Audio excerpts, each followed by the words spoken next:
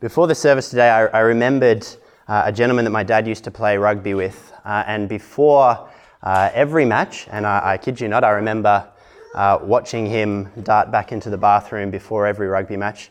Before every rugby match, this gentleman would be so worked up about the match, so excited, so anxious, and he, at least in his perception, had such an importance of it that before every match he would go back into the bathrooms, vomit, and then come back and play the rest of the game with everybody else. In fact, quite often the majority of the team would run out onto the pitch, as you do in a rugby match, and subsequently 30 seconds later this other gentleman would come at a greater rate of knots onto the field. Why do I say that? What on earth does that have to do with the service today?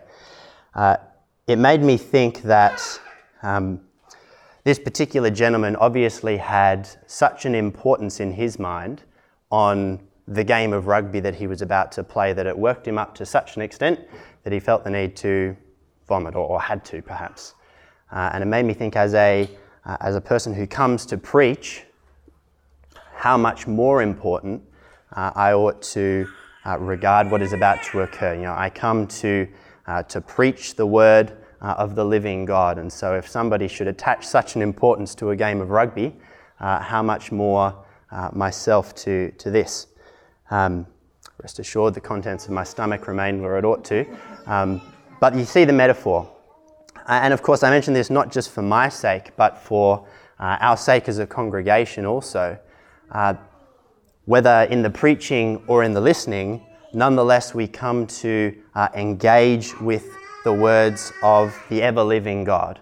And so there ought to be an extreme kind of importance that we place on what is about to occur. So with that as sort of the, can we say, the 45,000 feet introduction, let's go back down to 30,000. The passage that I plan to preach through today is John chapter 4, verses 1 to 15. And I've entitled the message very simply just Living Water, being the main point or the main thrust of what I think the text is on, and certainly in what I'll speak on. But amongst this congregation, I feel obliged to give this analogy is perhaps dating me. In other congregations it wouldn't be quite so necessary, but amongst this one, this analogy is perhaps dating me. I don't know how many of you guys remember the movie I think it was in the 90s, called Space Jam, whereby Michael Jordan, who retains his name in the movie, essentially is sucked into a golf hole by the Looney Tunes in order to eventually play basketball with them and help them, I can't remember the full story, but I think help them to defeat their enemies or something like that. In the movie, Bugs Bunny gives Michael Jordan this bottle of liquid, which I think he calls Mike's Magic Stuff. And in the movie, it turns out as the sequence goes on, that Mike's Magic Stuff is actually just water. Bugs Bunny went to the tap and he filled it up and he put the lid back on, he gave it to everybody, and yet somehow it had given them these superhuman powers whereby they grew to great heights and great strength and played basketball in this case, I was going to say rugby again, played basketball with a lot greater skill. But Mike's Magic Stuff was just water.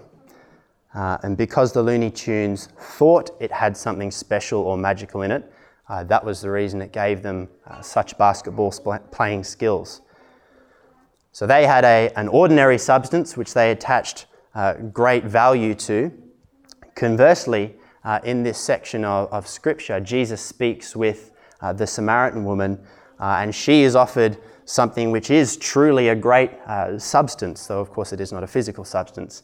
And yet she thinks that it really is quite ordinary, apart from the fact that it will permanently quench her physical thirst. So let's read John 3 from 31 to chapter 4, verse 15. And the portion from chapter 3 comes in the context, as Tom preached on last week, of John the Baptist discussing with his disciples his rejoicing that the bridegroom, Jesus, is receiving the attention and that more are flocking to him as opposed to staying with John the Baptist. So John chapter 3, verse 31. Hear now the words of the ever-living God. He who comes from above is above all. He who is of the earth belongs to the earth and speaks in an earthly way. He who comes from heaven is above all. He bears witness to what he has seen and heard, yet no one receives his testimony. Whoever receives his testimony sets his seal to this, that God is true. For he whom God has sent utters the words of God. For he gives the Spirit without measure. The Father loves the Son and has given all things into his hand. Whoever believes in the Son has eternal life. Whoever does not obey the Son shall not see life, but the wrath of God remains on him. In our text for today. Now when Jesus learned that the Pharisees had heard that Jesus was making and baptizing more disciples than John, although Jesus himself did not baptize but only his disciples, he left Judea and departed again for Galilee. And he had to pass through Samaria. So he came to a town of Samaria called Sychar, near the field that Jacob had given to his son Joseph. Jacob's well was there, so Jesus, wearied as he was from his journey, was sitting beside the well. It was about the 6th hour. A woman from Samaria came to draw water. Jesus said to her, "Give me a drink," for his disciples had gone away into the city to buy food. The Samaritan woman said to him, "How is it that you, a Jew, ask for a drink from me, a woman of Samaria?" For Jews had no dealings with Samaritans. Jesus answered her, "If you knew the gift of God and who it is that is saying to you, 'Give me a drink,' you would have asked him, and he would have given you living water." The woman said to him, "Sir, you have nothing to draw water with, and the well is deep. Where do you get that living water? Are you greater than our father Jacob? He gave us the well and drank from it himself, as did his sons and his livestock." Jesus said to her, "Everyone who drinks of this water will be thirsty again, but whoever drinks of the water that I will give him will never be thirsty again. The water that I will give him will become in him a spring of water welling up to eternal life." The woman said to him, "Sir, give me this water so that I will not be thirsty or have to come here to draw water." Let's pray. Lord, we have read your word, and now would you guide me, my heart, my thoughts, my words as I expound upon it, and may you help us all, Lord, to interpret your word rightly, to take on what is good, and Lord, may it bear fruit in our lives. May we retain something of a large part of the amazement of the fact that we have heard and are contemplating the words of the God who created all with his very word. Lord, may there be a reverence, an appropriate peace that falls upon us as we contemplate these things, and all to your glory. In Jesus' name, amen. So you might like to, now that you're in John 3 or 4, you might like to turn to Ezra chapter 4. So the section that we've just read, as you're aware, concerns primarily Jesus and an unnamed woman of Samaria discussing water, specifically living water, which Jesus offers to her. When Jesus asked for a drink of the woman in verse 7, she replies with surprise, which John commentates on in verse 9, saying, "For Jews have no dealings with Samaritans." Samaritans, as you're turning there in Ezra 4, are mentioned here as detractors of the work of rebuilding Jerusalem. So Ezra 4, just verses 8 and 10, says this: "Rehum, the commander, and Shimshai, the scribe, wrote a letter against Jerusalem to Artaxerxes the king as follows: Rehum, the commander, Shimshai, the scribe, and the rest of their associates, the judges, the governors, the officials, the Persians, the men of Erech, the Babylonians, the men of Susa, that is, the Elamites, and the rest of the nations whom the great and noble Osnappar deported and settled in the cities of Samaria and in the rest of the province of beyond the river. And they go on to mitigate against this rebuilding of Jerusalem, to raise flaws about these folks, or alleged flaws against these folks from Jerusalem who would aim to rebuild. So this forms part of the reason of why there was a divide between the Samaritans and the Jews. In complement to that, and in addition, contrary to the command of Deuteronomy chapter 7 not to intermarry with other nations after entering the promised land to dispossess them, the Samaritans were a mixed race group of people.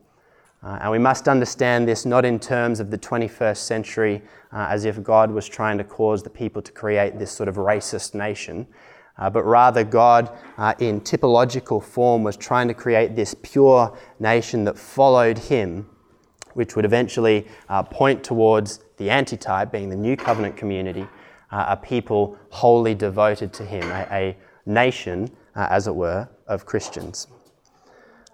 But Deuteronomy 7 verses 3 and 4 says, "You shall not intermarry with them, giving your daughters to their sons, or taking their daughters for your sons, for they would turn away your sons from following me to serve other gods. Then the anger of the Lord would be quickly kindled against you, and he would destroy you quickly." And indeed, the Samaritans did and do have sort of pseudo-Jewish practices which are sort of partly Jewish-ish and partly not Jewish-ish.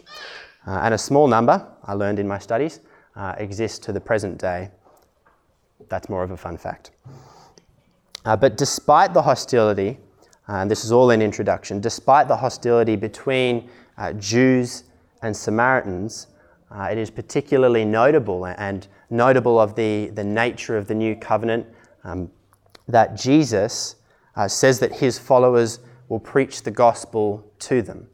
They have the ability to come within the covenant community once more. Acts 1 verse 8 says, "But you will receive power when the Holy Spirit has come upon you, and you will be my witnesses in Jerusalem and in all Judea and Samaria and to the ends of the earth." And so the main part of the passage is Jesus and the Samaritan woman discussing water, and the Samaritan woman's initial confusion over what Jesus' living water, so-called, is. This is the immediate context, the immediate application goes to this Samaritan woman and subsequently to her companions in Samaria. But to consider for us here today, how does it apply to us? At least two questions came to mind which I'll endeavour to answer as we go through the text. Firstly, quite simply, what is the living water that Jesus speaks of? If it is not like Mike's magic stuff, if it is not simply water, it is something amazing. What is it? How do we define it? And secondly, have you drank of this living water? At the conclusion of the section that I read in verse 15, it seems the Samaritan woman that Jesus is talking to is still confused about what this living water is. It says, "The woman said to him, 'Sir, give me this water so that I will not be thirsty or have to come here to draw water.'" She gets that maybe it is some sort of magical water that makes you never thirsty ever again. But may we understand what this living water truly is and drink deeply of the same, permanently quenching not so much physical thirst, but our spiritual thirst and finding great nourishment within it. So I'll read through a few verses again. John chapter 4, verses 1 to 4. "Now when Jesus learned that the Pharisees had heard that Jesus was making and baptizing more disciples than John, although Jesus himself did not baptize but only his disciples, he left Judea and departed again for Galilee, and he had to pass through Samaria." Commentators appear not to have a consensus as to exactly why Jesus departed from the region. Some say that there was persecution may have occurred due to this knowledge of the Pharisees, which at the early stage of Christ's ministry may have marred the reputation thereof. This is one theory. Others say that, John MacArthur for one, say that Jesus and John were in the spotlight because of their message regarding repentance and the kingdom. This particular message, as it is today, was a controversial one. It cut to the heart, and it was indeed one that had political consequences, which would have deposed Caesar. So John's disciples were troubled by Christ's increasing popularity, given this, and the focus of the Pharisees, and therefore Jesus travelled north to avoid contention. There's a couple of theories, but the point of traction for us, and what we can say with some certainty, is that Jesus travelling from Judea to Galilee would take him through Samaria, because this was the most direct route. You have, for those of you who are not familiar with a map of the area, which I would not be had I not researched it, you have Judea, Samaria, and Galilee. Otherwise, you have a very large loop to the east, or a very large swim to the west. So the most direct route was Judea, Samaria, Galilee. Verses 5 and 6 say, "So he came to a town of Samaria called Sychar, near the field that Jacob had given to his son Joseph. Jacob's well was there, so Jesus, wearied as he was from his journey, was sitting beside the well. It was about the 6th hour." So a little bit more on Samaritans and Jews. Samaritans, in difference from the Jews, believe that Mount Gerizim, which is in the vicinity of Sychar, mentioned in those verses, was the site that Yahweh, that God, had given for worship. Genesis 33:19 details Jacob buying the piece of land mentioned from Shechem's father. Sukkah and Shechem are the same place. And Joshua 24:32 shows that it was an inheritance of the sons of Joseph. So the Samaritans had attached, this is the place of worship. This is where God ought to be worshipped.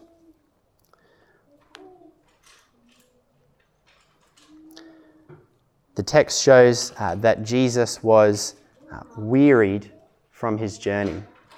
It was the 6th hour, it was about midday, the hour being measured from 6 o'clock, so 6 plus 6 is 12, and it was therefore part of the heat of the day. And commentators note that this is one of the more humanizing passages about Jesus. Jesus is tired, he's thirsty, he's probably hungry, given that his disciples have gone into the town to buy food. We see here Jesus not as this God aloof, but this truly God, truly man, sitting at this point in Samaria, hungry, tired, and thirsty. We are able to connect with him, I suppose, in that way, and he with us, more to the point. But putting our Christology hats on, our more theological-based hats on, we see couched in these verses numerous things, which we'll develop as we go along. Jesus gives living water, which is unto eternal life. This man, just like you or me, this man that was sitting in front of this woman of Samaria, is truly God. And this man gives living water unto eternal life. It's really quite an astounding statement the more you wrap your head around it. This man has prophetic insight, which you see in verses 16 to 19 of the chapter. And in even more latter parts of the chapter, this man is the Messiah. And so both his humanity and his deity are seen within this passage, and perhaps just a little bit beyond what I've read to today. He truly is the God-man. So verses 7 and 9 of the chapter. A woman from Samaria came to draw water. Jesus said to her, "Give me a drink," for his disciples had gone away into the city to buy food. The Samaritan woman said to him, "How is it that you, a Jew, ask for a drink from me, a woman of Samaria? for Jews have no dealings with Samaritans. As I mentioned, this passage shows Jesus as truly man, and we have this thing where we see that Jesus has been tempted. He has been in the same kind of conditions that you and I have been in. He is both weary and thirsty. His disciples have gone off to buy food for hunger and ongoing sustenance. He is our brother in his humanity. And you might say, why point this out? Why stress this? And though it's not one of my main points from the text, there are surely times where it is a blessing to know that Jesus has lived through the same human struggles and temptations that we have. Hebrews chapter 4 verse 15, for instance, says, "For we do not have a high priest who is unable to sympathize with our weaknesses, but one who in every respect has been tempted as we are, yet without sin." We can conclude from this that there is actually a possibility of being tempted, of being tried in every way and not sinning. I think oftentimes we have it in our heads that it's a foregone conclusion that we are tried, we are tempted, and therefore we fall into sin. We have Jesus as our example, showing that does not have to be the case for those who are fueled by him. And in complement, 1 Corinthians 10:13, "No temptation has overtaken you that is not common to man. God is faithful, and he will not let you be tempted beyond your ability. But with the temptation, he will also provide the way of escape, that you may be able to endure it." God himself, in one of those good and perfect gifts that James speaks of, provides us a way to escape from every temptation. So Jesus, in this passage from John chapter 4, even endured the possibility of being hangry, to use the term. Hunger producing anger, for those of you not familiar with hangry. Jesus even endured the possibility of being hangry and endured it without sin. And it's not such a trite example as you might think, because everyday temptations produce the ability for everyday sins. And therefore to know that Jesus even endured such an everyday thing as being hangry or being thirsty and sinning, and yet without sin, is surely a comfort to us. The Hebrews verses especially note to us Jesus having been in every respect tempted as we are, yet without sin. And so as I said, but just to reinforce, this logically necessitates that there is the possibility of being tempted to sin and yet resisting this and not doing so. And so consider in application, consider this truth as you take your thought captive the next time you are tempted to blow your tree at someone or something or some frustrating situation. There is the actual possibility of being in that situation and yet thinking of Christ and not sinning instead of sinning. Verses 10 to 15, and it's our final section, but we'll spend a little bit of time here. Jesus answered her, "If you knew the gift of God and who it is that is saying to you, 'Give me a drink,' you would have asked him and he would have given you living water." The woman said to him, "Sir, you have nothing to draw water with, and the well is deep. Where do you get that living water? Are you greater than our father Jacob? He gave us the well and drank from it himself, as did his sons and his livestock." Jesus said to her, "Everyone who drinks of this water will be thirsty again, but whoever drinks of the water that I will give him will never be thirsty again. The water that I will give him will become in him a spring of water, welling up to eternal life." The woman said to him, "Sir, give me this water, so that I will not be thirsty or have to come here to draw water." So you might forgive the woman of Samaria after the first bit for thinking, this Jesus seems a little strange, but after the second time he speaks, surely you have to think, if you were in the woman of Samaria's shoes, the nature of what this water is seems to be something pretty profound. I remembered as I thought about these verses, the concise purpose of the book of John as recounted by John MacArthur, which I quoted when I did the introduction to the whole book of John. It says, "These are written so that you may believe that Jesus is the Christ, the Son of God, and that by believing you may have life in his name." Of course, quoting from chapter 20, verse 31. MacArthur goes on to say, "The primary purposes, therefore, are twofold, evangelistic and apologetic." And we have Jesus both evangelizing to this woman in this section and also proving himself to be the God-man Messiah, arguably an apologetic function.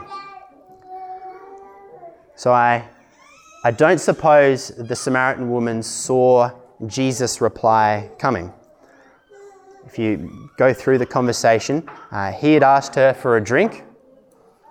She replied in surprise, querying how a Jew asked a drink from a Samaritan woman. And Jesus replies to this that if she realized who he is, she would have asked him for a drink of living water. A pretty strange passage of conversation to start with. The words used for living water are chudor zone. Now zone, we're going to move past this nerddom very shortly, so stick with me. Zone is the root word for zao and translates as live, be alive, alive, quick, lively, lifetime, a number of applications that you can make from it. But my point in saying that is that living water, as Jesus used it here, can simply refer to moving or flowing water. The phrase in and of itself doesn't necessarily have to have something spiritual about it. But given Jesus' assertion that his living water will become, to quote from verse 14, a spring of water welling up to eternal life, it is clear that we have something far beyond Mike's magic stuff here. The same or a related word to illustrate this whole live notion is used in Matthew 4:4, where it says, "But he answered, it is written, man shall not live by bread alone, but by every word that comes from the mouth of God." And John 6:51, "I am the living bread that came down from heaven. If anyone eats of this bread, he will live forever." It's not just some physical sustenance, but it leads unto eternal life. So harkening back to those two questions, the first one, what is the living water that Jesus speaks of? And this is my sort of pithy definition, which I'll break down and give a bit more on. Living water equals eternal life, salvation, and blessing that originates within the Godhead for the elect, given by the Son to those chosen by the Father by means of the Holy Spirit. It's a bit to take in, I'll give it to you again. Living water is eternal life, salvation, and blessing that originates within the Godhead for the elect, given by the Son to those chosen by the Father by means of the Holy Spirit. It is a Trinitarian work. So eternal life, salvation, and blessing. Indeed, verse 14, "The water that I will give him will become in him a spring of water welling up to eternal life." And Tom quoted from Zechariah before. Zechariah 14 verses 8 and 9 say this, "On that day living waters shall flow out from Jerusalem, half of them to the eastern sea and half of them to the western sea. It shall continue in summer as in winter, and the Lord will be king over all the earth. On that day the Lord will be one, and his name one." So there is salvation and blessing are seen here proceeding from Jerusalem, Jerusalem of the Jews. And consider Jesus' statement further on in verse 22, that salvation is from the Jews, Jerusalem being the place of worship thereof. So eternal life, salvation and blessing. And you sort of see the opposite of that in Jeremiah chapter 2. It says, "Has a nation changed its gods, even though they are no gods? But my people have changed their glory for that which does not profit. For my people have committed two evils. They have forsaken me, the fountain of living waters, and hewed out cisterns for themselves, broken cisterns that can hold no water. And so you see, sort of on the inverse, there was and is great blessing in seeking Yahweh, in seeking God and only Him. His ways and only His ways. And yet God's people here in Jeremiah had forsaken both. We might ask ourselves, do we do the same? So eternal life, salvation and blessing, it is given by the Son, as we see in verse 14. I won't read it again. To those chosen by the Father. We see in John 6, 39 to 40. And this is the will of Him, the Father, who sent me, that I should lose nothing of all that He has given me, but raise it up on the last day. For this is the will of my Father, that everyone who looks on the Son, the will of the Father, everyone who looks upon the Son and believes in Him should have eternal life, and I will raise him up on the last day. Again, the emphasis being on the Father who gives to the Son. And the last section, by means of the Holy Spirit. And perhaps the most clearly that we see this is in John 7, verses 37 to 39, or at least the clearest within earshot of where we're in the text. On the last day of the feast, the great day, Jesus stood up and cried out, "If anyone thirsts, let him come to me and drink. Whoever believes in me, as the scripture has said, out of his heart will flow rivers of living water." There it is again. Now this he said about the Spirit, whom those who believed in him were to receive. For as yet the Spirit had not been given, because Jesus was not yet glorified. So living water equals eternal life, salvation and blessing that originates within the Godhead for the elect, given by the Son to those chosen by the Father by means of the Spirit. That's what I'm defining as living water. Secondly, and perhaps to apply it to each individual here today and each individual ever. So if you've gone away, come back now because this is about you. Have you drank of this living water? Turn to Ezekiel 36 if you have your Bibles. Because really to say, have you drank of this living water, is the same question as saying, are you a Christian? A person who has eternal life, living water, eternal life, basically the same thing, is a person who has drunk of living water. Ezekiel 36, verses 25 to 7, in defining this person who has drank of living water, say this: I will sprinkle clean water on you, and you shall be clean from all your uncleanness, and from all your idols I will cleanse you. And I will give you a new heart, and a new spirit I will put within you. And I will remove the heart of stone from your flesh, and give you a heart of flesh. And I will put my spirit within you, and cause you to walk in my statutes, and be careful to obey my rules. So you've heard me before, and you'll hear me again ask, have you had holy heart surgery? This text speaks about, and I will give you a new heart. There's this removal of the old heart with its sinful desires, with its desire to go towards that which is evil, that which is against God's law, and this putting in, this heart replacement of a new heart, one that is fleshly, malleable to the ways of God. Does that define you sitting here today, one who has had that old heart, that stony heart removed, and had the new heart put in by God alone? Do you have a heart that is malleable to the ways of God and cold towards the world's ways? Or rather, do you readily participate in the world's ways and find God's ways a little bit difficult to deal with? Does the Spirit within you cause you to be careful to be obedient to God's rules? This is not simple legalism. This is not trying to win our way to God because we obey a certain set of rules, because we put a tick next to each one of the 10 Commandments, as if we could. but this is a person whose disposition has turned from here all the way around to here. A person who now hates disobeying God, who hates the world's ways and loves the ways of the Lord and to obey them. So does the Spirit within you cause you to be careful to obey God's rules?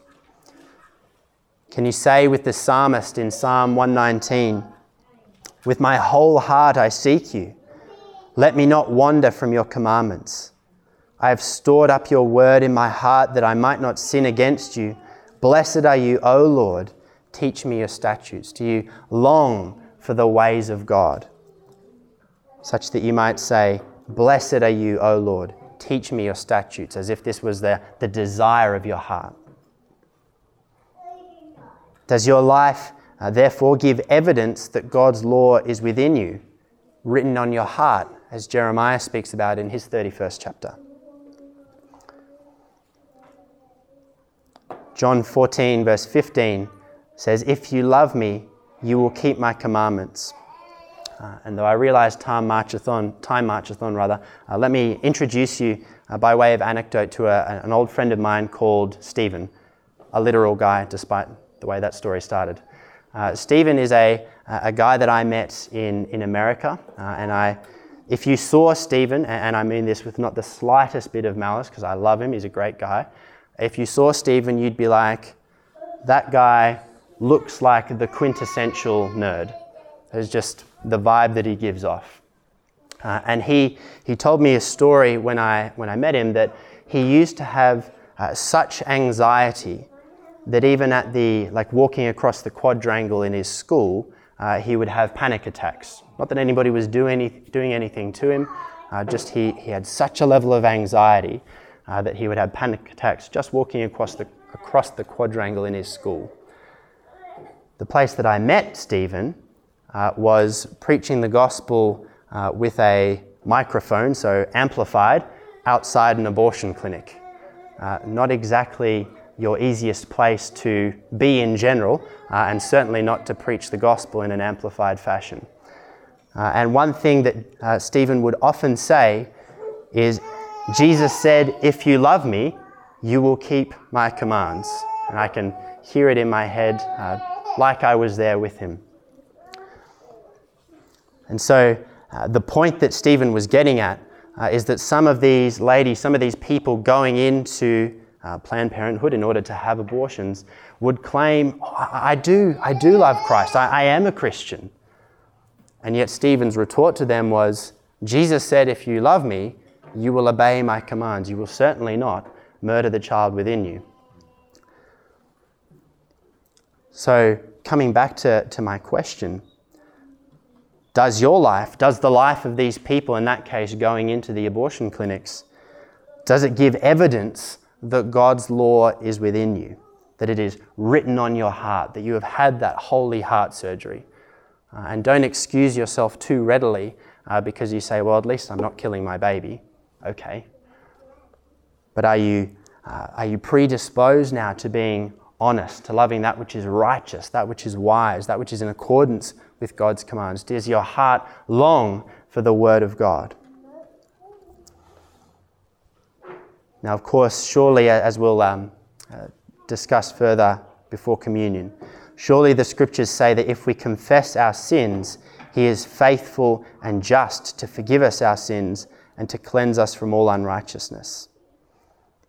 Of course, there is forgiveness for those who turn to Christ in repentance and faith, the very point of partaking of this living water.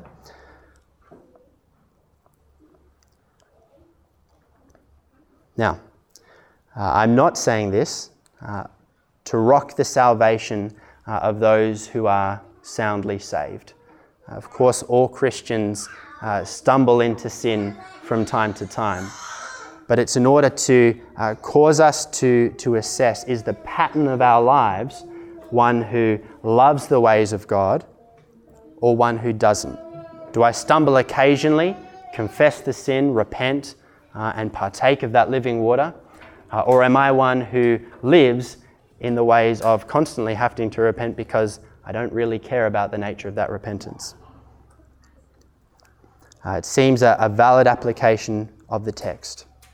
And also, I say these things that all may know this eternal life, salvation, and blessing that originates within the Godhead for the elect, given by the Son, to those chosen by the Father by means of the Holy Spirit. In other words, that all may know and partake of this living water. So to conclude, we see in the passage the truth of Jesus' statement that he came to seek and save the lost. He spends time ministering with this lady of Samaria, pointing out, as we'll see as we go on in the text, her sin, and yet offering her the balm of salvation, that living water unto eternal life. And so when we consider our own sin, we ought not too readily to look down our noses at the sins of the Samaritan woman. She may have had 5 husbands, and her current one that she was living with may not have been her husband, but surely we sin in great ways also.